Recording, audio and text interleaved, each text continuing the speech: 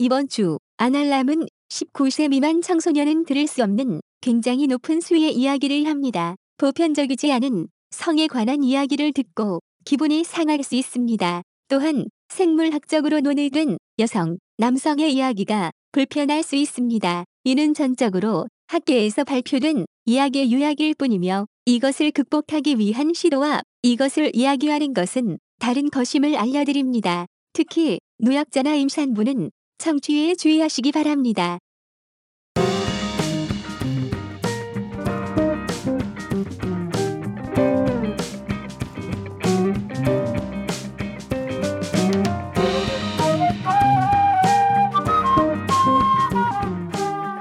안녕하세요 여러분. 멋진 목소리가 돌아왔습니다. 어디요? 여기. 그러니까 자기랑 닮은 대표님. 그런 거는 없어. 대표님 대답해. 과대 포장. 그죠? 빨리 알았다고 대답해. 아니 뭘 대답해. 목소리가 좋은 아이 하나 입양하시죠. 변성기 안 지났는데 알 수 있어요? 어? 변성기 안 지나도 알 수 있어요? 이제 그래가지고 이제 집착이 시작되는 거죠. 고추도 떼고 넌 이 아름다운 소프라노를 계속 유지해야 하는 거라.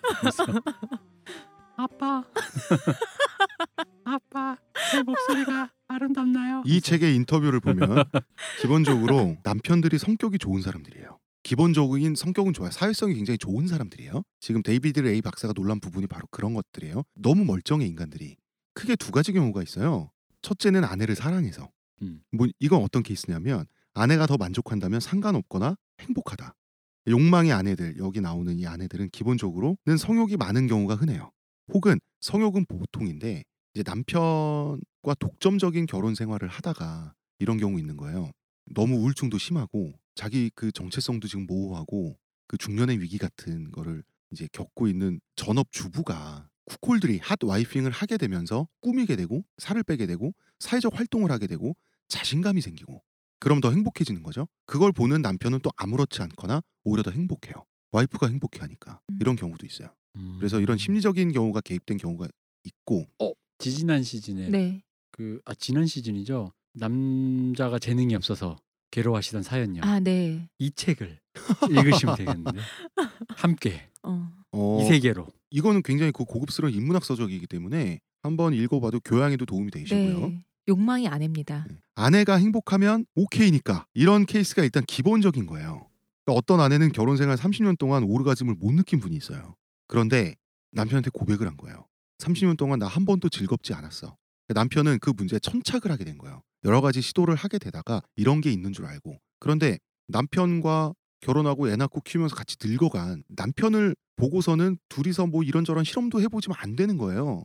그런데 핫 와이핑을 우연히 하게 되고 나서부터 활기차고 건강한 여성이 된 거예요. 그러면 남편들은 그럼 기분이 나빠야 되잖아요. 그런데 아내가 좋다니까 오케이인 남자도 있다는 거. 이게 생물학적 본성에 위배되잖아. 근데 난 이거 이해해.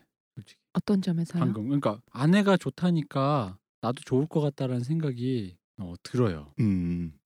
만약에 나도 그럴 수 있을 것 같아. 나는 내가 딴 여자랑 뭔가 관계를 하느냐는 이건 논의 문제고 그냥 어쨌든 간에 얘가 그러고 싶어서 근데 그게 더 행복하고 그래서 뭐 자신감도 생기고 막 그런다면은 이게 나와의 관계를 망치지 않고 그렇죠.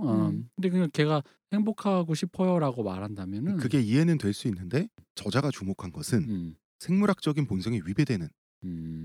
학자니까 저분은. 그렇죠. 네. 이거는 굉장히 궁금할 수밖에 없죠. 학적으로 접근을 하면. 또 다른 경우 매저키스트인 경우가 있어요. 다소 혹은 심하게 남편이. 이 경우는 뭐냐면 아내가 다른 남자와 자는 걸 보면서 능욕감을 느끼죠. 이거는 남자가 가장 능욕감을 느끼고 분노할 순간이잖아요. 나도 왜 이러지 오늘따라? 나 이것도 이해돼. 다 이해돼. 숨겨왔던 네. 나의. 그러네. 그렇죠. 이제 매저키스트들은 고통을 즐기는 사람들이 이 고통은 물리적인 거든 혹은 심리적인 거든 즐기는 사람들이잖아요. 그러면 이게 얼마나 자극적이겠어요. 이쪽으로 만약에 이게 통로가 쭉 뚫려버린다면 남편이 좀 이렇게 섭 기질이라면 서브미션, 복종적인 그 능욕을 즐기는 기질이라면 이거 이상은 없죠. 즉 나의 정체성이 생물학적으로 파괴되는 그 수컷의 근간이 파괴되는 그 이상의 자극이 어디 있겠어요. 그리고 이게 그것도 있어요. 내 기준에서 생각해 보자면 아내가 네. 그러니까 나의 독점적인 지위를 하건 뭐 그 여자친구일 수도 있다. 일단 아내라고 표현할게요. 네. 아내가 네. 새거가 되는 기분이에요. 리셋 버튼. 그죠? 왜냐면은 이미 다른 남자의 아내가 돼버린 거잖아요. 다시 또 나의 아내로 만드는. 그렇죠. 그러니까 심리적으로 이게 뭐 섹스의 관계에서만 네네. 봤을 때 섹스라는 게 어쨌든 독점적으로 누군가의 어떤 뭐 서로 통했다라는 관점에서 본다면 이미 나랑 이제 통했던 사이였는데 늘 나의 색만을 입히고 있다가 다른 색이 입혀지니까 그렇죠. 다시 내 색을 입히고 싶은. 새거가 됐다라는 그것. 음. 그래서 실제로 그런 거 나오지 않나요? 그 뭐야 그러고 나서 오히려 더 아내와 관계가 이전에는 좋아지는? 관계가 좋아지거나 섹스를 더 자주 하게 됐다든가 그런 부분이 분명히 있죠. 그죠. 네. 나 왜 이해해? 나 이해. 그런데 이제 제가 방금 말씀드린 그런 경우도 있고요. 음. 매저키스틱해서 그렇게 되는 경우도 있죠. 그러니까. 근데 어떤 부분은 평소에 원래 SM 커플로 만난 거예요. 음. 어떤 부분은 남편이 아내를 여주인처럼 평소에도 모시고 살아요. 여자분이 돔인 거죠. 그렇죠. 도메스틱인 거죠. 이 경우는 외간 남자도 매저키스를 초대해요. 네. 그래서 이제 그 남편과 이 초대남, 소란의 표현으로 초대남은 이 와이프, fem돔인 아내에게 이제 좌로 굴러 우로 굴러 둘 다 복종하는. 뭐 이러면서 성욕을 풀고 아내도 만족하고 두 남자도 행복하게 했던 그 피약의 생활을 즐기는데 남편이 즐길 수 있는 이 경우의 피약은 2중 3중이죠. 아내를 뺏기면서 또 그런 아내에게 복종까지 해야 되는 그런 거죠.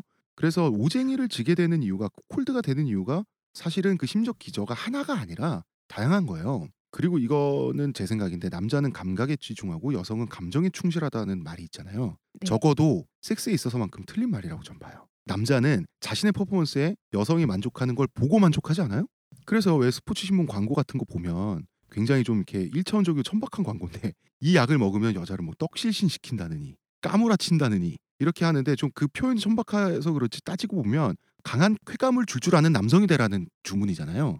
그 본인의 쾌감보다 여성의 쾌감이 중요하다는 거예요. 어떤 면에서 남성에게. 근데 이제 그거는 엄밀히 얘기하면 또 그 자체가 또 사정을 종용하는 방식의 메커니즘이라고도 생각할 수 있잖아요. 그렇죠. 그러니까 그 여성이 만족하는 걸 봄으로써 더욱더 흥분돼 버리는. 그런데 흥분되는 게 내 몸의 감정이 아니라 여성이 만족하는 모습을 보는 게 흥분의 기제라는 게 그게 또 이제 굉장히 특이한 건데 그렇게 보면 아내가 만족하니까 나도 좋아요라고 하는 심리도 뭔가 여기랑 연관될 수 있는 것 같아요.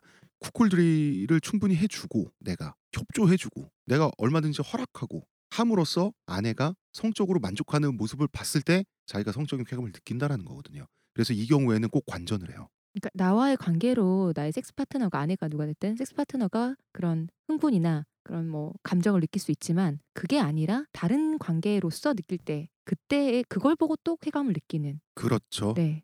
근데 보통은 이제 능욕감을 느끼는 것이 좀 주된 거다 보니까 이런 거죠. 외간 남자가 자신의 성, 자기 가정에 침입을 해서 그 침입이란 건 뭐 비록 초대의 형태지만 와이프와 질펀한 섹스를 하고 있는 것을 무기력하게 지켜보는 그 무력감과 능욕감 이것이 이제 그 핵심이 되는 경우가 많고 이런 경우도 있어요. 아내한테 그래주면 안 되겠냐라고 했을 때 아내는 또 그런 거 못하는 경우도 있어요. 당연하겠죠. 그렇겠지요. 네. 그런데 결혼을 잘해서 정말 운 좋게 아내도 ним포마니아 색정증이고 남편도 쿠콜드 기질을 갖고 있고 하면은 서로의 어떤 취향을 알았을 때 또 맞물려. 그럼 아주 행복한 부부 생활을 하는 그런 경우가 있다는 정말 거죠. 잘 만난 거죠. 그렇죠. 잘 만난 거지. 그러니까 이것도 하나의 문화 집단을 형성하다 보니까 문화적인 코드가 있어요. 핫 와이프는 발목이 드러나는 옷차림에 발찌를 하고 다니는 코드가 있더라고요. 그래서 이 책에 기술돼 있길래 정말 하고 제가 구글 이미지 했는데 네. 정말 그게 있어요. 그럼 난 또 갑자기 생각나는 또 이미지. 뭐요? 발찌는 주로 이제 금속 체인 형태로. 옛날 제목은 기억이 안 나는데 장동건 씨랑 채림 씨랑 김소연 씨가 나왔던 그 아나운서 되는 저 그 둘이, 드라마 얘기하시는 거죠. 핑클이 노래 부르고 거기서 보면 채림한테 장동건이 발찌를 채워주는 장면이 있는데 우리 동건 오빠가 또 그럼 우리 동건이 형이 채림이를 채워주면서 그렇게 그냥 발찌를 하고 싶어서 액세서리를 채용하는 사람들도 있지만 당연히 그 경우가 더 많죠. 많은데 이 경우는 아는 사람은 알아채고 알아서 편하게 접근하시라고. 그러니까 내가 왜 이 얘기를 왜 했냐면 우리 방송 듣고 또 지나가다 발찌한 여성 보고 그니까 너희가 이상한 생각하지 마세요. 그래서 봤더니 물어봐요 꼭. 그래서 똑같은 패션에 발찌하고 있는 사람들 많을 거 아니에요. 전혀 핫 와이핑을 안 하는데 네. 그런데 어떻게 알 수 있냐? 사실 100% 알 수 있는 건 없어요. 이런 식으로 물어보는 게 있는 것 같더라고요. 인터넷에 보니까 내가 와이프한테 발찌를 선물해 줬는데 발찌가 어때 보여? 뭐 이런 식으로 자꾸 신호를 주는 거죠. 발치 품평을 하게 하는군요. 근데 거기서 이제 알아차리면 서로 신호를 하면서 우리 쪽 사람이구나 이런 경우도 있지만 모를 수도 있잖아요. 그래서 아예 발찌에 장식이 좀 들어가는 경우가 있어요. 하트 아니면 아예 그 발찌인데 체인 하나하나가 알파벳인 거 있죠. 네. 그 흔들려서 잘 안 보이지만 가만히 보면 SLUT 그게 뭐야? 슬럿. 슬럿. 물란한 여자 혹은 뭐 오케이. 혹은 아예 그냥 핫 혹은 핫하다는 뜻으로 태양 문양. 그럼 이제 핫 와이프가 되니까. 그래서 이제 남편 하나가 이 발찌의 뜻을 아예 이렇게 구글에 써놨더라고요. 구글에 찾아보니까 You can fuck my wife 이렇게 써놨고요. 저는 옛날에 이 책을 옛날에 읽었어요. 원래 나서 그때는 소라넷이 아직 폐사가 안 됐으니까 인류가 갖고 있는 속성이라면 데이비드 레이의 말처럼 한국에도 있을 거 아니에요. 소라넷에 들어가 봤어요. 그래서 제가 지금 기억하는 한국의 쿠쿨들이는 다 그때 소라넷에서 이 책을 읽고 한번 확인해 본 것들이에요. 지금 폐쇄됐으니까 다시 확인을 못하지. 그거잖아요. 초대남 줄 서봅니다가 이거더라고. 와이프 제공이죠. 네. 초대남 줄 서봅니다. 그럼 남편은 자기 집에서 이렇게 꾸며서 준비해놓고 손님들 준비하고 뭐 오늘은 4명, 5명 그래서 이제 차례차례 혹은 한꺼번에 그 와이프가 질펀하게 이제 그룹 섹스를 남자들과 하는 것을 흐뭇하게 지켜보는 초대남 줄 서보세요. 여기 초대남 있어요. 초대남 이게 줄 서봅니다. 이게 그거죠. 예전에 아직 그러니까 사람들이 소라넷의 존재를 모르는 사람도 많고 알고 있다 하더라도 그건 뭐 그냥 코드 맞는 사람들끼리 자기끼리 이렇게 뭐 만나는 데 아니야? 정도로 알고 있을 때 그때 얘기하시는 거죠. 그때 그렇죠. 소라넷. 네. 네. 그리고 이 제가 봤던 것 중에 또 하나는 부인들은 기본적으로 색정증이고 남편들은 기본적으로 나쁘게 표현하면 변태인 거지. 그러다 보니까 이제 그 자극이 얼마나 심하겠어요. 그러니까 그 부부들은 소라넷에 등장하는 그 초대남 모으는 부부들은 잘 만난 거예요. 그렇죠. 정말 잘 만난 거죠. 이게 뭐 어떤 솔직히 지금 소라넷이 폐쇄되기 직전에 몇 년 전부터 심해졌던 그런 뭐 강간이나 아니면 본인의 여자친구나 아내는 모르는 상태에서 누군가를 데려와서 뭐 술이 취하거나 아니면 약물이 약간 취하거나 해서 그 상태에서 강간을 시키는 게 아니라 서로 합의하에 당연하죠. 그 관계 면접 보고 대화하고 다 협약된 플레이를 하는 거라고. 그때 그걸 얘기하시는 아니 거잖아요. 물론이죠. 네. 그게 이제 아니 저는 이걸 한번 짚어가야 될 것 같아요. 그래서 뭐 그 초라넷이 폐쇄되기 전에 뭐 그 부부가 무슨 사기당하듯이 해서 뭐 그런 얘기도 뭐 있었고 그런 얘기 좀 무서운 얘기들이 좀 이렇게 돌았는데 그거랑 상관이 없어요. 그리고 제가 봤던 사례 중에 되게 재밌었던 사례가 이 남자가 되게 잘 살아요. 잘 사는데 아내를 너무 사랑해. 근데 아내를 얼굴만 대충 뿌옇게 해서 이제 알몸을 당연히 와이프하고 같이 됐는데 사진을 올려놓고 초대남을 막 구한 거 몇 개월 동안. 언제까지? 공을 들였네요. 와이프가 임신할 때까지. 와이프가 임신할 때까지 수백 명의 건장한 남성들과 면접을 봐서 아주 자유롭게 질펀한 섹스를 시킨 거예요. 본인이 직접 한 명 한 명 다 인터뷰를 한 거죠. 그럼요. 메일에 프로필에 그 오잖아요. 그 아내랑 같이 봐서 하는 거죠. 물론 협약된 거기 때문에 준비는 조심스럽게 하고 집안에 와서는 마치 마치 이 집안을 정복한 그 침입자처럼 행동을 하는 거지. 이유가 굉장히 복합적인데 일단 이 남자는 자기가 씨 없는 수박이에요. 무정자증. 그래서 와이프가 애를 낳아서 키우고 싶은데 그러면 다른 남자애도 괜찮으니까 오케이 그럼 다른 남자랑 해. 근데 왜 그런 방식을 하느냐. 이 남자는 굉장히 하드한 쿠쿨드였던 거예요. 왜냐하면 다른 남자랑 하는 게 원래 우리 남자들이 싫은 이유는 생물학적인 얘기로 봤을 때는 남의 애 키우기 싫어서잖아요. 근데 남의 이거는 애를 키울까봐 나도 모르게 이거는 남의 애를 아예 키우는 단계까지 가는 거죠. 근데 또 부자야. 애는 또 잘 키울 것 같아요. 그러면서 일단 아내 배도 불러오고 있고 출산 뭐 산후조리 이런 거에 신경 써야 되니까 초대남은 당분간 줄 못 세울 것 같고 걱정 마라. 난 내 아내를 사랑하니까 내 아내의 그러니까 소라넷이 굉장히 당시에 그 표현이 거칠었어요. 어떤 새끼 자식인지 모르겠지만 내 잘 키울게 이러면서 다음에 2년 있으면 또 보자 안녕 하면서 이렇게 딱 나가버렸다고. 둘째도 원하셨군요. 그러니까 말은 굉장히 거칠고 천박하게 했지만 그 소라넷 문화가 당시에 좀 그랬으니까 이거는 굉장히 부부 사이가 좋은 쿠콜드 집안이에요. 부부 사이가 안 좋건 그럴 수가 없죠. 그럴 수 없고 그리고 둘이 굉장히 신뢰하는 사이고. 그러니까 남편이 그 인터뷰 할 때 당연히 이 남자가 체형이나 외모나 이런 거 다 하고 어느 정도 규모인지 뭐 학력 어떤지 이런 거 다 했을 거 아니에요. 골라서 잤을 거 아니에요. 당연하지. 아니, 잔 게 골라서 재웠을 거 아니에요. 그러니까. 당연하죠. 그 유명한 초대남 줄 서봅니다. 네. 그 있잖아요. 소라넷은 그런다면 그 초대남 줄 서봅니다가 바로 쿠콜들이다라는 거고요. 그런데 이제 미국 기준에서 네. 핫 와이핑에 당연히 하드코어 장르가 있죠. 바로 BBC 혹은 BOB 밥이라고 하는 장르예요. 뭐야 초대남 불러 치킨 먹는 거야? 그럼 BBQ고 BBC 빅 블랙 학 흑인 대물. 빅 블랙 학. BOB 블랙 언 블론드 즉 백인, 금발 백인 여성을 깔고 누운 흑인. 아. 자, 이건 뭐냐면 초대남이 흑인인 거예요. 그리고 대물인 거예요. 백인 중산층 부부인데 쿠콜들이 하는 부부는 대표님 졌습니다. 배덕하죠. 전 이미 졌어요. 배덕했죠. 이건 뭐냐면 그러니까 이런 거예요. 이중의 능욕감을 즐길 수 있는 거죠. 이 부부는 첫 번째 흑인의 빅 블랙학이잖아요. 사이즈가 크잖아요. 생물학적으로 진 거죠. 자기보다 우월한 신체를 가진 수컷에게 아내를 빼앗기는 것. 이 능욕감. 그런데 흑인들은 미국 문화 코드에서 어쨌든 한때 노예였었잖아요. 그리고 지금도 하층민이 많잖아요. 이 능욕감은 자기보다 사회, 경제, 문화, 교육적으로 못한 남자 수컷에게 빼앗기는 능욕감. 근데 2중, 3중, 4중의 능욕감을. 게다가 그 흑백의 배덕한 대비. 거의 이거 후수로 좀 마구 수준인데 떨어지는 듯하면서 옆으로 휘더니 갑자기 위로 솟으면서 밑으로 귀신같이 블랙홀처럼 빨려 들어가는. 그래서 책에는 자세하게 안 나왔지만 제가 세네개로 구글링을 엄청 했어요. 네. 딱 보니까 실제로 이런 데 참여하는 흑인들은 서로 인터뷰가 돼서 어차피 협약된 플레이를 하는 거니까 네. 백인 중산층이랑 말이 통하려면 흑인들도 막 대학생이고 이래 사실은. 그렇지만 집에 찾아갈 때는 노동계층의 옷차림을 하고 찾아가는. 쇠사슬 메고 막 네가 빵 이러면서 묻히고. 그러면서 화이트 비치를 조지러 왔다 이러면서 정말 하드하게 밀어붙인 섹스를 하는 거죠.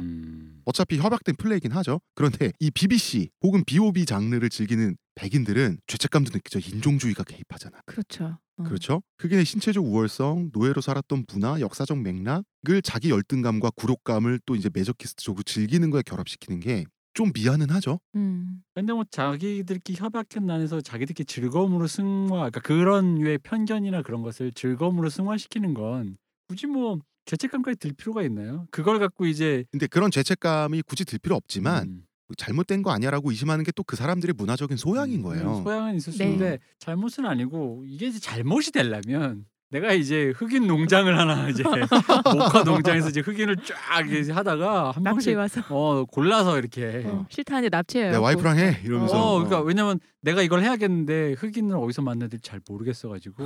그런데 이 인종의 차이가 주는 쾌감이 보니까 흑인에게도 있어 보이더라고요. 나 갑자기 또 무서운 농담이. 그러니까 이런 거지 명박형처럼. 할렘을 봉헌한 다음에 이 할렘을 하느님께 봉헌하듯이 내 아내에게 봉헌하여 여기서 나오는 흑인들을 내 아내에게. 흑인의 경우는 뭐냐 하면 흑인도 노예로 살았던 역사 문화적인 맥락이 있다 보니까 블론디 여성을 갖는 것을 육체적으로 취하는 것에 대한 자기도 인정하기 싫지만 그 동물적 쾌감이 또 있는 거예요. 블론디가 주는 상징성이 있잖아요. 블론디는 백인만 가능하잖아. 그렇지. 그러니까 그거는 흑인에게뿐만 아니라 지금같이 문화주의적인 입장에서도 정말 상징적 1세계 그것도 여성인 거잖아. 보호받는 여성. 야, 그거는 아마 동양인 남성에게도 그러니까 거의 1세계가 아닌 모든 세계의 남성들이 다 갖고 있는 한타지겠죠. 사실 이제 욕망의 기전은 방금 다른 스튜디오 사용자분이 갑자기 난입해서 깜짝 놀랐어요. 죄송합니다 한마디를 하고 사라졌어요. 이제 저분은 이제 우리 팟캐스트에 등장하신 또 다른 게스트 중에 누구신지 모르겠사오나. 그러니까 욕망의 기전은 옳지 않잖아요. 흑인의 경우나 BBC 장르에 참여하는 흑인의 경우나 그 백인 중산층 부부의 경우나 옳지 않은데 또 한편으로는 셋 다 평화적으로 협약해서 하는 플레이인데 뭐 어때. 그래서 BBC만 치고 동영상 검색을 구글에서 하면 BBC 뉴스가 나와요. 그렇죠. 그런데 BBC 치고 화이트 혹은 와이프 이런 거 혹은 쿠콜드 치고 클릭하면 영상들이 홈비디오가 엄청나게 나옵니다. 남편들이 찍은. 그게 유튜브에 나온다고? 예. 구글링. 와. 왜냐하면 그것을 유튜브에 푸는 것까지가 능욕의 완성이거든. 수치의 완성이거든. 그리고 하는 그 영상들을 보면 흑인들이 이제 한 명이 아내를 취할 때도 있고 그 아내는 기본적으로 딱 보면 님포 기질이 딱 보여요. 표정이 이미 황홀경에 가서 끝까지 멀티인 상태로 그냥 가고 있고 님포 아니라도 흑인 오빠 보니까 그냥 그럴 수도 있고 그 옳지 않은 감정이 더 이제 쾌감을 주는 건데 즉 그럼 이런 거예요. 흑인이 한 명일 수도 있고 두 명일 수도 있고 세 명일 수도 있고 심지어 5명, 6명도 있어. 아주 몸 좋고 그 거근들이 와가지고 굉장히 거칠게 마치 강간까지는 아니지만 능욕이라는 단어에는 해당하는 수준으로 이 억압적으로 막 그 섹스를 한다고요. 협약된 플레이지만 그거는 이제 그런 거죠. 흑인에게 당하는 부부. 남편은 아내를 빼앗기고 아내는 남편이 보는 앞에서 그 이 능멸의 쾌감을 하는 것도 흑인들은 또 이제 가학의 쾌감을 이 쿠콜드 백인 부부 사이에서 이제 그 어떤 부부가 흑인 초대남을 초청을 해가지고 했더니 끝내주는 거예요. 이 퍼포먼스가 정력도 그러면 이제 또 소문 돌아. 그 안에서 또 이게 짱이라고 이렇게 한번 이렇게 해보라고. 또 흑인들도 사석에서 만났을 때 또 신사들이에요. 그냥 아무 집이나 쳐들어가서 막 그 남편을 묶어놓고 보는 앞에서 와이프를 막 어떻게 그러니까 하는 범죄자가 것처럼 아니라 하는 것처럼 그 느낌을 연출하는 거지. 다 같이 실제로는 몇 시에 갈게요. 말해서 아니 이런 거지. 그 퍼포먼스를 잘하는 것 자체가 그분이 똑똑하기도 하고 보이는 연출을 잘 안다는 거잖아요. 그렇죠. 이게 능멸의 종류가 되게 많아요. 일단 남편이 자기 와이프를 그렇게 하는데 도움을 주는 경우도 있어요. 노예처럼 뭐 기어다니기도 하고 술 같은 것도 갖다 바치고. 아이고 예. 그런 거 아전처럼. 근데 아이고 사또 막 이러면서 그런 경우도 있고 정말 동물적으로 아예 사또 이방 플레이. 아예 이 장르에 극강이 있습니다. 더 있어요 지금보다. 아니 이 BBC 네. 밥 장르에 네. 최고 단계가 있어요. 이것보다 더 있어요. 있습니다. 뭐래요 대체? 이거는 뭐냐면 흑인 아이를 출산하는 거예요. 백인 부부가 누구나 알 거 아니에요. 백인 부부가 흑인 아이를 유모차에 태우고 당연히 그 부부의 아이일 줄 알고 몇 주 남았어 이런 이웃들 앞에서 흑인 아이를 유모차에 태우고 그 동네를 활보하는 거. 베이비 샤워도 했을 텐데. 그러니까 인종이 달라져 버리면 바람핀 게 확실한 거잖아요. 그러니까 여자는 난 해픈 여자라고 써붙이고 다니고 그 옆에서 싱글싱글 웃으면서 남편은 나는 오쟁이진 등신이라고 하고 다니면서 그 능욕을 완수하는 것. 이게 이 분야의 최고예요. 그렇네요. 이웃들 앞에서. 그래서 근데 이거는 그 흑인 아이한테 옳지 않지 않나? 혼혈 아이에게. 그래서 확인을 해봤더니 이 사람들이 어디까지 좀 사려 깊냐 하면 이 모든 게 협약된 플레이다 보니까 가족에는 일단 흑인 아이하고도 아주 좋아요. 그리고 아이에게 너무 잘해. 그리고 놀림받지 않게 유치원에 들어갈 시기가 됐을 때 먼 데로 이사가. 그렇지 출산의 과정을 목격하지 않으면 입양할 수도 있고. 네, 뭐 브래드 피트도 뭐 그 인종이 네. 다른 애들 다 입양하고 있는데. 그렇죠. 그리고 유튜브에 그 남편이 찍어서 올리는 그 흑백 섹스 영상, BBC 네. 그 섹스 영상 같은 경우도 사실 내가 아는 사람 중에 누가 볼지 모르잖아요. 그렇죠. 그러니까 야외 노출이 이런 심리일 것 같아. 누가 볼지 모른다라고 하는 스릴. 그 스릴 상태를 계속해서 유지하는 것.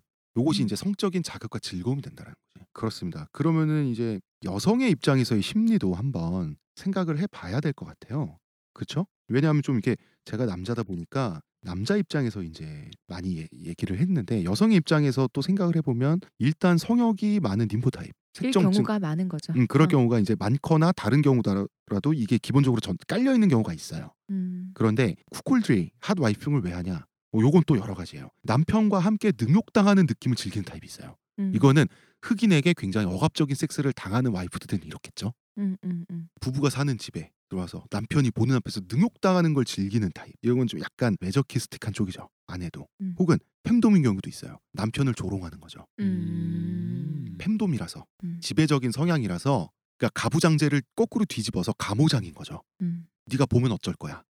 이런 차원에서 즐기는 경우가 있고 혹은 둘 다 아닌데 좀 뭐랄까 S쪽도 아니고 M쪽도 아닌데 이런 경우 있잖아요. 가부장제 사회에서 여성으로서 억눌려 자라고 살잖아요. 그러다가 그러니까 가부장제와 억눌려 온 방식을 해소하는 방식이 자기의 가부장인 남편을 조롱하는 방식으로 남편의 눈앞에서 흑인 남자 혹은 다른 남자와 함으로써 이런 문화적인 코드도 있고 요새 여기서 느끼는 해방감. 요새 가모장으로 유명하신 김숙주와 이정수 씨가 해지마. 생각나서 잠시 또 해지마. 이미지가 엉켜버렸어. 해지마영. 머릿속에서. 죄송합니다. 그 두 분께 본의 아니게 우리 수기 언니 건드리지 마. 제 머릿속에서 이미지가 엉켜버렸어요. 자, 저는 입장을 바꿔보게 되더라고요. 입장을 바꾸면 나는 될까? 안 될까? 이게 난 좀 힘들 거는 같은데 어떤 느낌인지 이해는 또 되고 어느 정도는 저도 이해는 돼요. 네, 좀 모호하긴 합니다. 내가 할 수 있다는 건 다른 문제고 이해는 돼요. 뭐 애까지는 아닌데 아까 저기 정말 세지. 애는 세지. 이거는 장르의 완성이 BBC 장르의 완성이야 이거는. 근데 그런 게 아니라 그냥 아내가 행복하다라는 관점이라면은 난 뭐 그냥 상관없을 것 같아. 사실 뭐 그렇게 해서 즐겁겠구나 싶으면은 그러렴. 왜냐면 이게 다 늙어보니까 다 부질없어요. 아니 뭐 본인이 행복해진다면 나도 본인이 행복한 걸 보는 나도 좋거든. 그냥 꾸깅 되는 것보다 그런 의미에서 이해됩니다. 사실 어릴 때는 왜냐면 나는 사실 그런 게 입장이 있어요. 방송 들으신 분은 아시겠고 저희 아버지가 굉장히 보수적이신 분이라 대구 유림이라 네. 게다가 또 저희 어머니 전형적인 현모양처 스타일이어가지고 아버지의 잿더리 뭐 물 이런 거 하시는 분이란 말이에요. 네.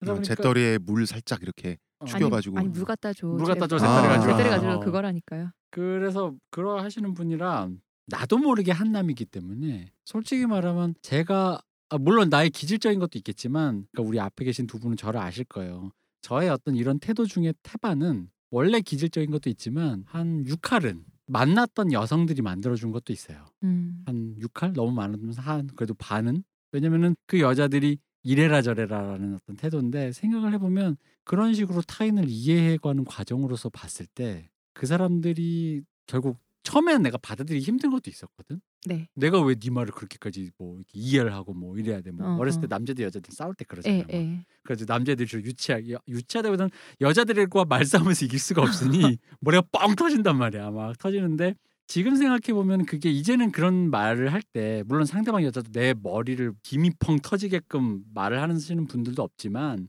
그런 사람들과 얘기를 할 때 이제는 상대방을 이해하는 단계에 오다 보니까 그러면 어쨌든 그 싸우는 것도 내가 행복해지려고 나의 마음에 안 드는 걸 서로가 이렇게 조율해가는 맞춰가려고. 과정이잖아요. 네. 그렇게 보다 보면 이제는 이쯤 되면 이것도 하나의 그런 과정이라고. 라고 생각해 보면 그러니까 왜냐면 내가 20대 때는 아마 무슨 미친 소리야 뭐 이런 거 있잖아. 내 성욕도 활발한데. 왜 딴 놈이랑 어. 이 뭐에서 개 같은 소리를 짓거려 뭐 이러겠는데 생각해 보니까 내가 그때 얘기했잖아요. 안 달아 그거. 그러니까 계속 이 저자인 데이비드 레이 박사가 던지는 질문은 결국 이거예요. 건전한 게 정말 뭔데? 건전한 성관계의 기준이란 게 뭐냐는 거예요. 그러니까 난 왜냐면 원사이드로 이렇게 진짜 독점적인 성관계를 한다라는 게 근데 솔직히 일단 보고된 보편적인 방식은 하면 할수록 질린다라는 건 이미 이제 정설이잖아요. 그렇죠. 한 사람과. 한 네. 사람과 오래도록 하면 할수록 질리고 결국 안 하게 된다. 흔히 어른들 하는 말로 뭐 신혼 초에 할 때마다 콩을 넣고 뭐 나음에 이제 뭐 신혼이 지나서 이제 할 때마다 콩을 빼기 시작하면 평생 못 뺀다. 네, 그 콩을 뭐 맞아요, 그런 맞아요. 얘기처럼. 근데 이제 쿠콜들의 특징은 보니까 이런 게 있어요. 아내들은 자기는 너무 자유롭게 남편이 보는 앞에서 뻔뻔하게 하는데 남편은 니만 좋으면 오케이 이러니까 당신도 원하면 해가 되죠. 아내의 입장은. 그래야 그게 공평하니까. 공평하니까. 근데 대체로 쿠콜들을 하는 남자들은 난 상관없는데? 그러니까 내가 이해가 되는 거야. 어. 그러니까 원래는 아마 내 20대였으면 방금 홍 작가님 말한 그럼 나도 해야지 그러니까. 이랬을 것 같은데 그게 아마 20대 때는 아마 거기까지 이해했을 것 같아. 그럼 나도 스와핑을 할래. 할지언정 스윙을 못 하는 거죠. 그럼 나도 그러면 나도 할 거야. 그런데 그게 아니라 이제는 난 그 이해가 되는 거야. 그러니까 행복이라는 게 그리고 만족이라는 게 서로의 신뢰관계라고 하는 게 플러스 마이너스 그 계산기를 두드렸을 때 딱 0하고 겐또가 0.00 이렇게 딱 나와야 네. 그게 되는 게 아니잖아요. 그렇지. 근데 난 무서운 생각도 있어. 뭔데요? 그럼에도 불구하고 예를 들어 아내가 그럼 나 여보 나 잠깐 흑인 남자 만나러 갔다 올까 그래 할 것 같은데 갑자기 그 순간 아내가 나가면서 나한테 인터넷을 끊어버려. 그럼 나 아마 잘못될지 몰라. 그거 옛날에 MBC 뉴스에서 그 사람들의 폭력성을 시험하기 위해서 게임방에 그 전기 내리는 것처럼 전기도 내리고 인터넷도 끊어. 근데 이게 방금 홍 작가가 말한 아까 왜 여러 가지 기제를 중첩해버리잖아요. 네. 능욕에. 그래서 네. 능욕의 중첩이 뭐냐면 인터넷과 전기가 꺼진 방에서 오로지 아내의 그것만 봐야 돼. 나 아무것도 할 수가 없어. 약간 이런 생각도 갑자기 들었어. 요게 21세기 버전일 수 있겠다. 제 개인적인 얘기를 않아도. 해볼게요. 저는 이런 식의 쿠콜드가 될 수 있을까 없을까 생각을 해봤더니 맥락에 따라서는 될 수도 있겠다는 생각이 들었어요. 근데 난 진짜 장담하고 예. 다 그런 생각 한 번씩 할 거야. 우리 정도 나이 되면은 남자들도 좀 그렇겠죠. 근데 책에서는 잘 다루지 않았지만 저의 경우는 좀 이런 거예요. 자기 여자를 통제하는 지배적인 기분도 사실 이 행위에 개입되는 경우가 저는 있다고 보거든요. 그치. 그 상황 자체를 내가 다 컨트롤하는 거잖아요. 그것도 지배욕의 하나겠죠. 내가 너를 다른 남자에게 제공할 수 있다. 또 다른 의미의 정복욕이구나. 제가 살짝 이 기질이 있는 것 같은데 저는 사귀었던 여자들한테 지금까지 다른 남자와 자도 되네? 라는 말을 되게 많이 했어요. 근데 조건이 꼭 붙어요. 내가 알면 상관없어. 그럼 모르면 또 그건 또 열받는 거야? 그럼요. 그러면 사후 그런 일이 벌어졌는데 사후 통보. 사전 통보가 아니라. 그건 좀 낫겠지. 그래도 기분 나쁘겠지. 근데 내가 알면 상관없어. 뭐냐면 몰래 하지 말라는 건데 그건 내 통제를 벗어나는 거니까. 근데 오빠 걔 알지? 뭐 내일쯤 같이 뭐 만나자 자게 될 것 같은데 자? 요런 건 저는 되거든요. 몰래는 안 돼. 어디 감히 내 시야에서 벗어나. 이제 저는 이런 심리가 있는 시야에서 거예요. 벗어나서 하는 거 아니야? 그러니까 저는 좀 되게 웃긴 거지. 그러니까 저는 완벽한 쿠쿨들은 아닌데 만약에 쿠쿨들이를 뭐 만약에 언젠가 하게 되면 많이든 적게든 하게 되면 저는 이런 방식일 것 같아요. 저는 그런 거. 언젠가 하게 된다면 이 그러게요. 사람 이제 원나잇은 옛날 얘기고 이제 이제 안 미래 돼. 얘기를 하기 시작했어. 나의 앞에 미래는 이제 이러면서. 아니, 우리가 그러니까. 원라인 얘기 너무 많이 했잖아요. 더 할 게 없는 거지. 맞아요. 이제 미래로 가야 돼. 나아갈 내가 때가 알면, 왔어. 내가 알면 돼. 난 솔직히 나는 이런 면에서 좀 특이해요. 좀 진짜 특이하다고 특이해요. 봐야 되나? 전 저런 말을 하는 남자들 거의 못 봤거든요. 근데 모르면 안 돼. 책에서 보니까 어떤 남자는 3번이나 이혼을 한 사람이 있어요. 3번 다 이 사람 아주 진성 쿠쿨돼요. 3번 다 못 아내가 만났구나. 자기 취향을 인정해주지 않아서 이 사람은 이제 BBC 쪽이에요. 당연히 백인이죠. 백인 남자. 그 스스로 잘못됐다고 느끼는 거예요. 이 사람은. 아무도 인정해주지 않으니까요. 3번이나 지금 거부를 당해서 이혼을 당해왔으니까 사실은 이 아내들도 불행했던 거죠. 그렇죠. 그렇죠. 이거는 공평하게 인정을 해야지. 아니 결혼 전에 얘기 좀 해주지 그러면. 그래서 근데 이제 이게 세 번 했으면 알았어. 아니 세 번째니까 알았을 거 아니에요. 처음에 몰랐어도 두 번째 세 번째 알았을 거 아니야. 첫 번인가 두 번째에서는 결혼 생활 중에 그 참을 수 없어서 고백하고 시도해봤다가 안 된 거고, 세 번째는 또 오픈을 하고 만났는데 이게 또 안 맞았던 거예요. 남자가 너무 이제 하드코어하니까.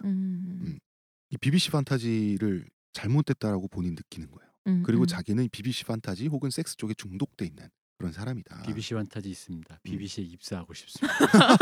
BBC 정규직이 되고 싶습니다. 재밌는 건 이 남자를 인터뷰를 좀 마지막에 했나 봐요. 네. 저자께서. 레이 박사는 이미 이 남자랑 인터뷰 할 때쯤에는 다른 인터뷰이들에게 감화가 돼서 이런 말을 해요. 당신은 잘못된 게 아니에요. 섹스나 성적 취향에 있어서 중독이란 없다. 이런 말을 하더라고요. 저자가. 중독은 나쁜 것에 쓰는 말인데, 성적 취향이란 거는 남에게 피해를 주지 않고 부부 사이든 3명의 사이든 4명의 사이든 관계를 돈독히 하고 그것이 삶에 도움을 주는 한, 그것 성적 취향이란 것은 그것이 어떤 취향이든 가치 중립적이다. 그렇다면 이것은 중독이 아니다. 이런 의미에서 저는 생각하는 게 합의된 상태라면 변태는 없다고 생각하거든요. 그럼요. 그러니까 변태를 가치 중립적으로 보면 그렇고, 말이라는 게 어떻게 쓰느냐. 그렇죠. 변태를 윤리적인 결론을 개입해서 변태란 말을 쓰려면 당연히 합의와 상관없이 무언가를 자행하는 사람이 변태지. 네네. 근데 그거를 통칭해서 쓰잖아요, 우리 사회에서. 그러니까 보편적이거나 대중적인 것을 행하지 않는 사람들을 다 네. 퉁쳐서 변태라고 하는데, 영어로 애브노멀인데 그 말 자체도 이제 노멀하지 않은이라는 네. 건데, 사실 옳은 말은 아니죠. 왜냐면 우리도 그때 얘기했지만 변태라는 걸 계량할 수가 없잖아. 그럼요. 왜냐면 옛날에는 제가 알기로 체위에서 후베이만 해도 그게 그 중세 시대에 큰일 날 일이죠. 후베이가 금지돼 있었어요. 네. 근데 그걸 신부님 그거 어떻게 알아? 그거 하는지 안 하는지. 알아서 해야죠. 그 정상이만 하게 해서 그걸 선교사 어. 체위라고 했잖아요. 그러니까 이 책에 나온 부분인데, 중세에는 특이한 형태의 휴미즈, 속옷을 네. 이렇게 만들어서 뭐냐면 전신 속옷이에요. 여성과 남성의 그곳만 구멍이 뚫려 있어. 그래서 성적인 감흥을 최대한 죽여가면서 오직 생식을 위해서만, 임신을 위해서만 섹스를 해야 되는 게 도덕이다 보니까, 성적 흥분을 최대한 일으키지 않게 하기 위해서. 그렇죠. 그 속옷을 음심을 다스리는. 네. 그 속옷을 입은 상태에서 무미건조한 하는 거, 이게 뭐야? 그럼 이건 변태적이지 않냐는 거죠. 그러한 성적 억압은 한쪽을 원래 영접하면 이거야말로 진짜 이거야말로 변태거든. 변태라는 거지. 네. 자, 이제 뭐 슬슬 좀 이렇게 결론으로 조금 다가가 보면, 생물학적인 것, 그렇지 않은 것, 네. 생물학적인 요구에 부합하는 것과 그렇지 않은 것, 이거는 가치 중립적이다라는 거죠. 따지고 보면 인간의 숭고함이야말로 생물학적 요구를 배신하는 데서 많이 나오지 않나요? 인간이 뭐 숭고한 예술이라든지, 버트란트 러셀은 모든 예술의 근간은 성욕이라고는 했지만, 그 성욕 때문에 시작된 예술이 어느 단계에 이르면 그 예술의 완성도만을 위해서 사람들이 평생을 막 그 장인들이 연구하고 노력하고 막 이러잖아요. 그래서 뭐 위대한 조각상도 나오고. 인간의 생물학적 요구를 배신할 수도 있고 따를 수도 있지만 그것이 윤리적인 것이 아니다라고 하면, 이 책을 읽으면서 느낀 것은 쿠쿨들을 하고 싶으면 하면 되고 아니면 말면 되는데, 적어도 가부장제보다는 평화롭지 않은가, 이런 생각이 들었어요. 그지, 얼마나 좋아. 자기들끼리 즐거움을 찾아서 개발하고 열심히 놀거리를 항상 이렇게 생각하면서 산다는데, 이 다른 말로 취하면 이거잖아. 부부가 매일 우리 그럼 뭐 하고 놀지? 어떻게 하고 놀지? 나가서 야 오늘 술 먹자. 당신 집에 있어. 이게 아니라 앉아서 서로 대화하면서 우리 그럼 뭐 하고 놀까라는 걸. 그리고 당신은 뭘 좋아해? 라는 거를 끊임없이 대화를 해야지 나오는 거잖아요. 굉장히 다른 의미로 긍정적인 모습인 거잖아요. 데이비드 레이 박사가 부부들을 보니까 쿠쿨들을 하게 되고 나서 관계가 활기차지고 서로를 더 사랑하게 되고, 사람들이 정말 신체적으로도 정신뿐만 아니라 건강하게 되고 유능해지고 자신감이 생기는 거예요. 특히 여성 같은 경우에. 우울증이 있다가 쿠콜드리를 하게 되면서 그 우울증에서 벗어나게 된 여성들이 좀 많이 나오더라고요. 그런 거겠죠. 남편에게만 매여 있는 삶을 하다가 이제 거의 모든 남자들에게 그 욕망의 대상이 될 수 있는 어떤 오픈된 게 되니까 꾸미게 되고 스스로에게 긴장을 불어넣게 되고 이런 것들이 직업생활이나 이런 데에도 영향을 끼쳐가지고 승진을 하게 된다든지 그리고 나는 이게 이런 거 있잖아. 부부 생활이 좋아진다는 것도 좀 이해가 되는 게 이런 게 있어요. 그러니까 우리가 보편적으로 목격한 가부장제적인 부부 생활을 보자면 흔히 말하는 남자들이 흔히 하는 속설 중에 농담처럼 하는 옳지 않은 말 중에 잡아놓은 물고기란 얘기 있잖아요. 즉 뭐냐면 내가 얘랑 친하고 이제 얘 내 거니까 내가 막 해도 되는 약간 잡은 물고기 믿게 안 준다고. 예의범절이나 태도가 굉장히 이게 낮은 수준으로 내려가는데 네. 얘가 이제 나를 떠날 수도 있는 그 욕망의 주체로 내가 보기 시작한 거잖아요. 얘 뭔가 딴 남자랑 자고 다니. 그러니까 그러다 보니까 잘해줄 수 있는 욕망의 주체로서 그러니까 매너가 살아난다고 느낍니까? 확실히 매너가 사람을 맞아요. 만드는 그런 차원의 이야기가 인터뷰들에 많이 나타나고 있어요. 그러니까 존중도 되는 거지만 플러스 얘가 언제든 갈 수 있다는 주체로 인식이 되니까 나랑 더 같이 있어줬으면 좋겠어. 그리고 이게 좀 이 사람들도 쾌감으로 작용하니까 이 여자 지금 어디 딴 데로 가버리면 어디서 만나? 그러니까 이 쾌감을 또 누구한테 누구랑 또 털어놓고 하겠어. 그러니까 이 사람들 더 잘해주고 그 불안 때문에 더 사람이 싱싱해지는데 그 불안도 쾌감이야. 그렇지. 그러니까 그 매너들이 서로 살아나면서 서로 사이도 좋아지고 더 살가워지는 사이가 될 수도 있겠죠. 역시 그리고 우리 이제 킹스맨. 기본적으로 킹스맨 매너가 사람을 만든다고. 기본적으로 롤플레이잖아요. 역할극이기 때문에 의사소통을 해야 되잖아요. 그러니까 사람들이 그런 게 있는 거예요. 그 부부끼리도 의사소통을 하면서 좀 더 깊어지고 매너가 살아나고 의사소통 그리고 이거를 초대남을 이해시키고 올바른 초대남과 이제 만나서 관계를 맺어야 되잖아요. 그러니까 말솜씨나 사회적인 어떤 그런 게 늘어나면서 직장에서도 더 좋은 사람으로 인정받고 이런 것들이 맞물리는 거예요. 그러면 섹스라는 게 이런 섹스도 있고 저런 섹스도 있는데 이것을 일반적인 세상에서 용납하든 말든 정말 이게 어느 정도의 변태이든 말든 변태라고 하든 말든 이것이 아무에게도 피해를 주지 않으면서 판타지를 충족시키면서 이 사람들을 건강하고 행복한 사람으로 만든다면 건전의 기준이 뭐냐는 거지. 레이 박사가 던지는 질문은 이런 거예요. 그래서 데이비드 레이 박사는 쿠콜들의 욕망의 근간은 사실 밝혀내지 못했어요. 그리고 책을 읽어보면 이분은 어느 시점에서는 그 심리적 근원을 추적하려고 이 연구를 시작했지만 어느 지점부터는 더 이상 중요하지 않아 하고 손에서 놓아버려요. 책을 쓰다 만 게 아니라 이게 중요하지 않다라는 거예요. 이 책에 등장하는 부부들은 어쨌든 행복을 찾을 권리가 있는 사람이고 찾다가 실패하기도 하고 더 큰 행복을 찾기도 한 사람들이지만 기본적으로 인간은 행복하면 된다. 그리고 내가 행복할 뿐만 아니라 내 행복이 남을 내가 사랑하는 와이프나 남편을 더 행복하게 한다면 그것이 아무리 청박하고 질펀해 보이는 자극일지라도 그것은 그 사람의 고유한 권리잖아요. 그래서 누군가한테 피해주지 않는 행위들이니까요. 욕망의 근간을 찾는 대신 도달하게 된 이분의 결론이 되게 멋있어요. 제가 이거는 책 마지막에 있는 저자의 그 문단을 하나를 읽어보겠어요. 딱 이렇게 하고 책이 끝나요. 건강한 관계는 부부가 하는 일이 무엇이냐에 달린 것이 아니다. 서로 어떻게 의사소통하느냐, 서로 어떻게 대하느냐, 제대로 기능하고 상대에게 도움이 될 관계를 유지하기 위해 서로 어떻게 노력하느냐에 달렸다. 모든 건강한 관계를 유지하기 위한 핵심적인 요소는 성행위와 상관없이 의사소통, 자유, 지지, 상호 존중이다. 이것이 책의 결론입니다.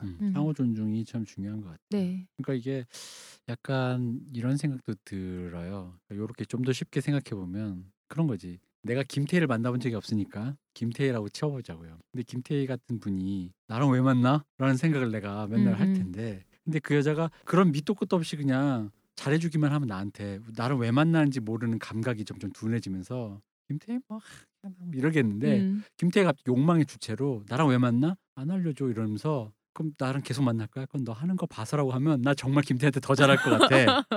그렇겠죠. 그러니까 이런 식으로 해서 뭔가 이 잘해주는 욕망과 서로의 그 태도가 살아나면서 이 관계들이 계속 유지가 되는 것 같고 그 마지막 아까 얘기했던 거 헤어지면 이 사람도 그런 거잖아. 이런 나랑 욕망을 서로 소통하고 힘들게 만난 운명의 짝인데 그걸 우리 김태희가 치환하면 어디 가서 또 김태희를 또 어떻게 만나? 그러니까 약간, 김태희 2번 못 만나. 그러니까 약간 왜 내 이 얘기를 왜 하냐면 원래 살다 보면 좋은 운명은 이렇게 2번, 3번 연속해서 안 와. 한 번 오고 딱 지나가지. 이게 아마 이해가 솔직히 안 가거나 혹은 반감이 있을 수 있는 그리고 혹은 어리신 분들이 듣기에 약간 이해가 안 된다면 약간 그런 식으로 좀 한번 풀어서 한번 얘기해 보려는 차원에서 김태희를 한번 얘기를 해봤어요. 약간 그런 생각이 좀 드네요.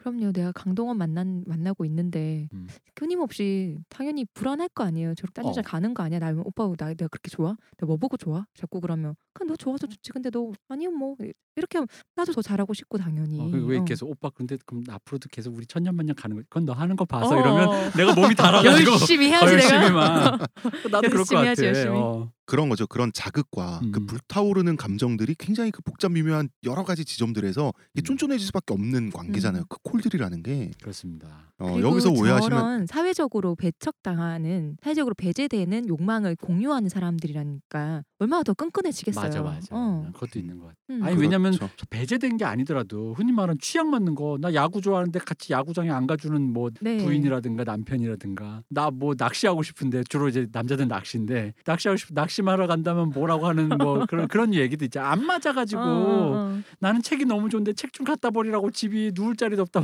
그런데 낚시한다고 돌 던지지 않잖아.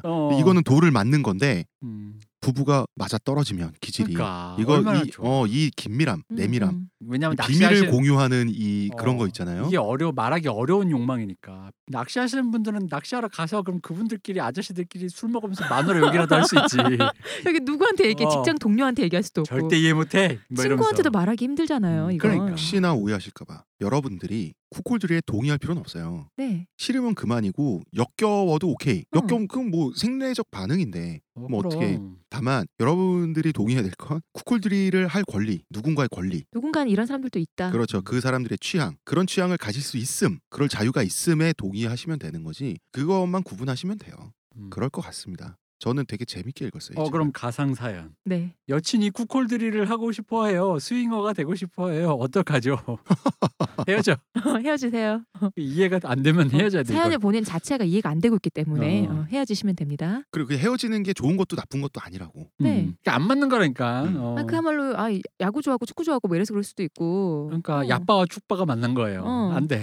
야 야구는 뭐 그 공이나 때리고 뭐 이럴 수도 있잖아요. 근데 그러니까. 그런 거죠 뭐. 결국 결론은 굉장히 뻔할 것 같아요. 내 멋대로 해라. 남에게 피해를 주지 않는다면. 그리고 가급적 되도록 행복하게 삽시다. 정도가 그러니까 항상 이 책도 굉장히 미국 사회 센세이션을 일으킨 현대 명저 중에 하나인데 명저의 결론은 되게 상식적이에요. 항상. 근데 원래 그래요. 영화도 있잖아요. 예술 영화 흔히 말하는 사람들이 어렵다. 위대한 영화 예술 영화다 그러잖아요. 그럼 대부분 얘기들이 의외로 그런 게 더 간단해. 메시지는 간단한 거죠. 메시지도 간단하고 얘기 스토리도 간단해요. 그러니까 뭐 장르 영화처럼 복잡하고 반전 있고 그러지 않고 의외로 얘기는 다 간단해. 그냥 행복하자예요. 그리고 그냥 인간의 내면, 내 괴로움, 고통 뭐 예를 들어 이런 걸로 치면 나는 왜 이렇게 태어났지 이런 거. 그런 얘기거든. 그러니까 사실 얘기는 결국 행복하려고 하는 건데 맞아요. 욕망이라는 게 결국 그런 거잖아요. 이게 풀려야 행복한 건데 안 풀렸을 때 뭔가 이게 오는 거잖아요. 억압이 오는 거고. 왜 그러냐면 이 보통 우리 사회는 인간의 욕망, 특히나 이제 성욕 같은 1차원적인 욕망에 대해서는 마치 저차원적인 것으로 옳지 않은 것으로 참으면 좋은 것으로 우리 사연에서 누누이 오는 것처럼 그렇게 다루니까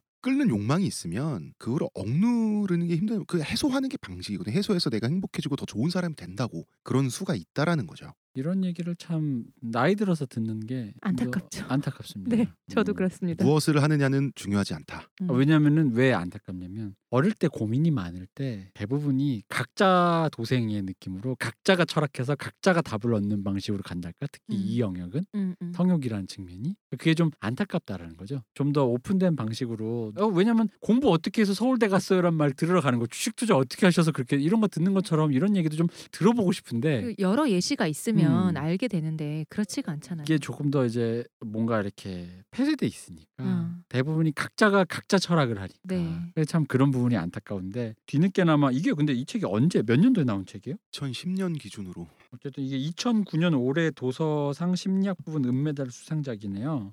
그럼 우리나라에 번역돼서 나온 것도 2010년대 이후겠네요. 그러니 참 21세기 한 중반에 이렇게 나와버린 거지 뭐. 아직도 갈 길이 멀다. 그러니까요. 네. 자, 뭐 저의 결론은 무엇을 욕망하는지는 중요하지 않다. 그 욕망에 어떻게 접근할 것인지가 중요하다. 욕망은 뭐 누구나 있는데 아까 우리 계속 얘기하듯이 욕망을 푸는 데 집중을 하면 안 될 것 같아요. 왜냐하면 푸는 데 집중하면은 범죄로 갈 수도 있고 그렇잖아요.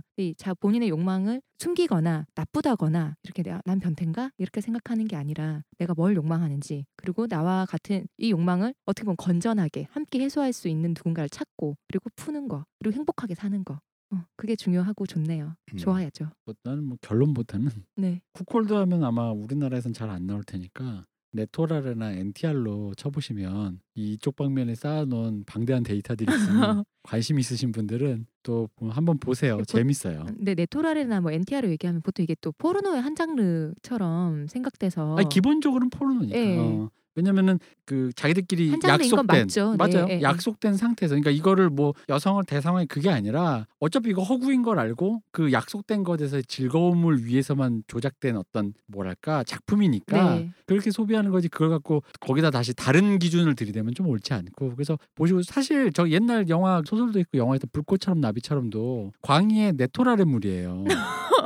왜냐면 맞지. 자명인가 무명인가 모르겠어요. 어쨌든 그 무사가 민비를 좋아해서 사랑하지만 지켜야 되는데 네. 그래가지고 고종이 그걸 알고 그 무사를 세워놓은 상태에서 밖에 세워놓은 상태에서 그 민비를 막 거의 겁탈하듯이 강제로 성관계를 하는 장면이 영화에도 있고 있어요. 그 장면 100% NTR이에요. 그런 식으로 은유되는 건 많죠. 네, 진짜 많죠. 막장 드라마에도 많고 NTR이에요. NTR 많기 때문에 음란서생에서도 보면은 지금 이제 이름 기억나는데 김민정 씨 역할을 좋아하는 환관이 있어요. 그녀를 너무 좋아해서 환관이 돼서 들어오거든. 비로 들어가는 그녀를 지켜주기 위해서. 그것도 어떻게 보면 NTR 아니에요. 그러니까 뭐 이제 그게 이제 숭고나 즐거움 또 다른 장르로 가서 또 뭐 다르게 응용될 수도 있는데 네. 어쨌든 간에 실제로 생각하는 것보다 굉장히 많이 들어와 있다.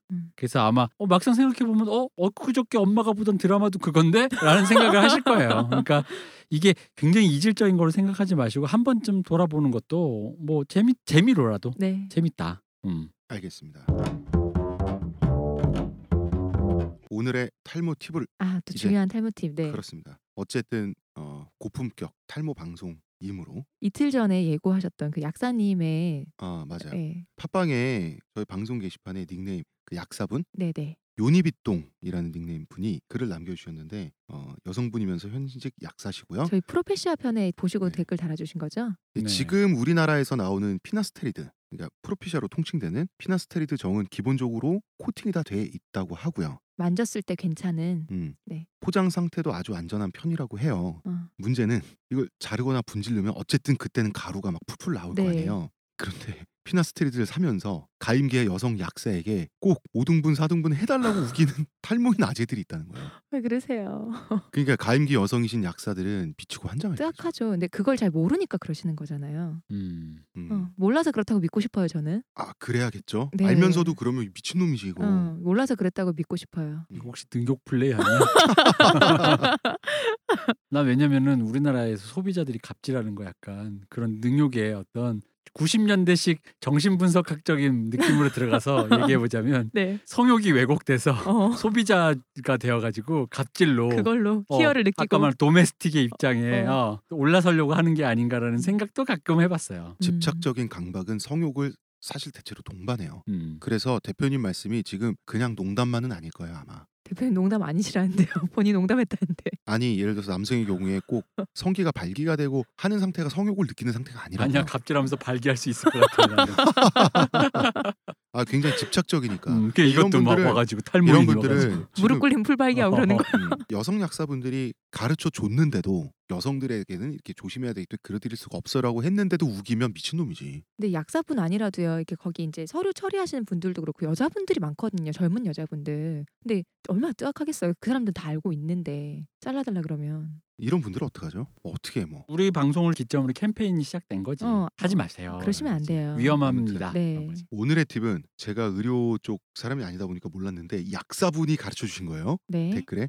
요니비똥님이 피나스테리드를 복용하고 계신 남자들은 헌혈하지 말랍니다. 나 이거 너무 무서웠어 이 얘기. 그렇네요 진짜. 나 갑자기 소름. 맞네. 생각해봐 이거 정말 맞는 얘기잖아요. 왜냐하면 수혈 여자가 받으면 어떡해. 누구한테 갈 줄 알고. 근데 의식이 거기까지 헌혈까지 가닿지 않을 수가 있잖아요. 그러니까. 그리고 이런 사람들 있잖아요. 남자 아이가 받을 수도 있잖아. 그 출산할 때 수혈 받잖아. 그러니까요. 그리고 이런 경우 이게 헌혈이 좋은 마음에서 하는 거잖아요. 선의로 하는 누군가 건데 도와주기 위해서 하는 수혈 받는 건데. 사람에게 외려 아니야 영화표 때문에 하는 심각한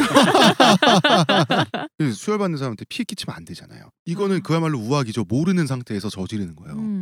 헌혈하러 들어와서 그냥 기분 좋게 하고 팥빵 이렇게 먹고 헌혈 증서 있잖아요. 헌혈제도 기부하고. 스테로이드제를 복용하고 있는데 요거 꼭 조심하라고. 헌혈하면 안 된다. 왜 그러냐면 요니비똥님에게는 상식이겠지만 저에게는 그렇군 하면 안 되겠군. 네. 이런 생각이 된 거예요. 뭐가 됐든지 약을 먹으면 헌혈은 안 하는 걸로. 맞아. 일단, 네. 뭐가 그러게, 됐든지 네. 약을 먹으면. 근데 이런 정보를 모르고 피나스트레이드정을 복용하는 경우가 대부분이고 경각심 없이. 그렇지 않겠어요. 남자들은. 네, 당연히.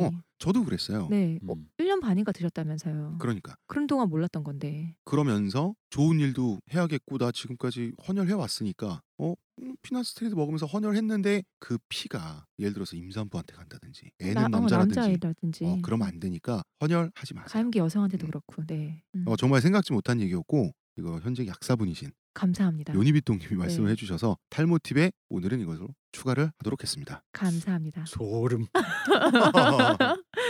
이게 소름 돋는 게 생각을 못했던 얘기니까. 네. 거기까지 잘 안 미치죠. 우리 뭐 누구 만지면 어떡해? 뭐 이런 얘기 했었는데 거기까지 진짜 생각이 안 미치니까. 이건 정말 그 말 그대로 실제 사례잖아. 네. 자, 오늘 방송은 여기까지 하면 된 것 같고요. 이제 아까 우리끼리도 얘기하긴 했는데 주제 굉장히 자극적이고 핫한 주제인데도 다른 때처럼 저희가 뜨지 못하고 마음이 제가 좀 착착 가라앉은 것 같아서 우리 세 명은 잘못 만났어요. 셋이 만나서 뭘 얘기를 하면 되게 딥해져. 우리 밝게 즐겁게 뭐라도 얘기를 해보자고 맨날 얘기하는데 안 밝고 안 즐거워서 그런가 봐. 아니 밝고 즐겁긴 한데 내용이 자꾸 깊어. 깊고 되게 좀 이렇게 우리 경박한 사람들은 왜 그러죠? 우리 수면만 훑고 상식만 전달하자라고 했는데 자꾸 물밑으로 들어가서 막 별 얘기 다 나와. 우리 점잖은 사람들 아닌데 왜 그럴까? 그러니까 아니 나는 점잖지. 난 진중하다고요. 여러분들은 점잖지 않았나 봐요. 난 진중한데. 나 다음 주에 사진 갖고 와서 테스트할 거야. 뭐야? 자, 이 아이들 중에 당신과 닮았다고 생각하는 아이를 고르시오. 요걸로 확인해 볼 수 있어. 본인의 자의식을. 자, 누구야? 이러면서 내가 유명 헐리우드 배우를 기준으로 아역 사진을 다. 아니 이거를 프로이트적으로 자꾸 접근을 하시는 것 같아요. 자의식에 나마다 물리적으로 미모가 있는 걸 뭐 어떡하라. 둘 다 표정이 왜 그래? 자, 여기까지. 여러분 감사합니다. 감사합니다. 수고하셨습니다.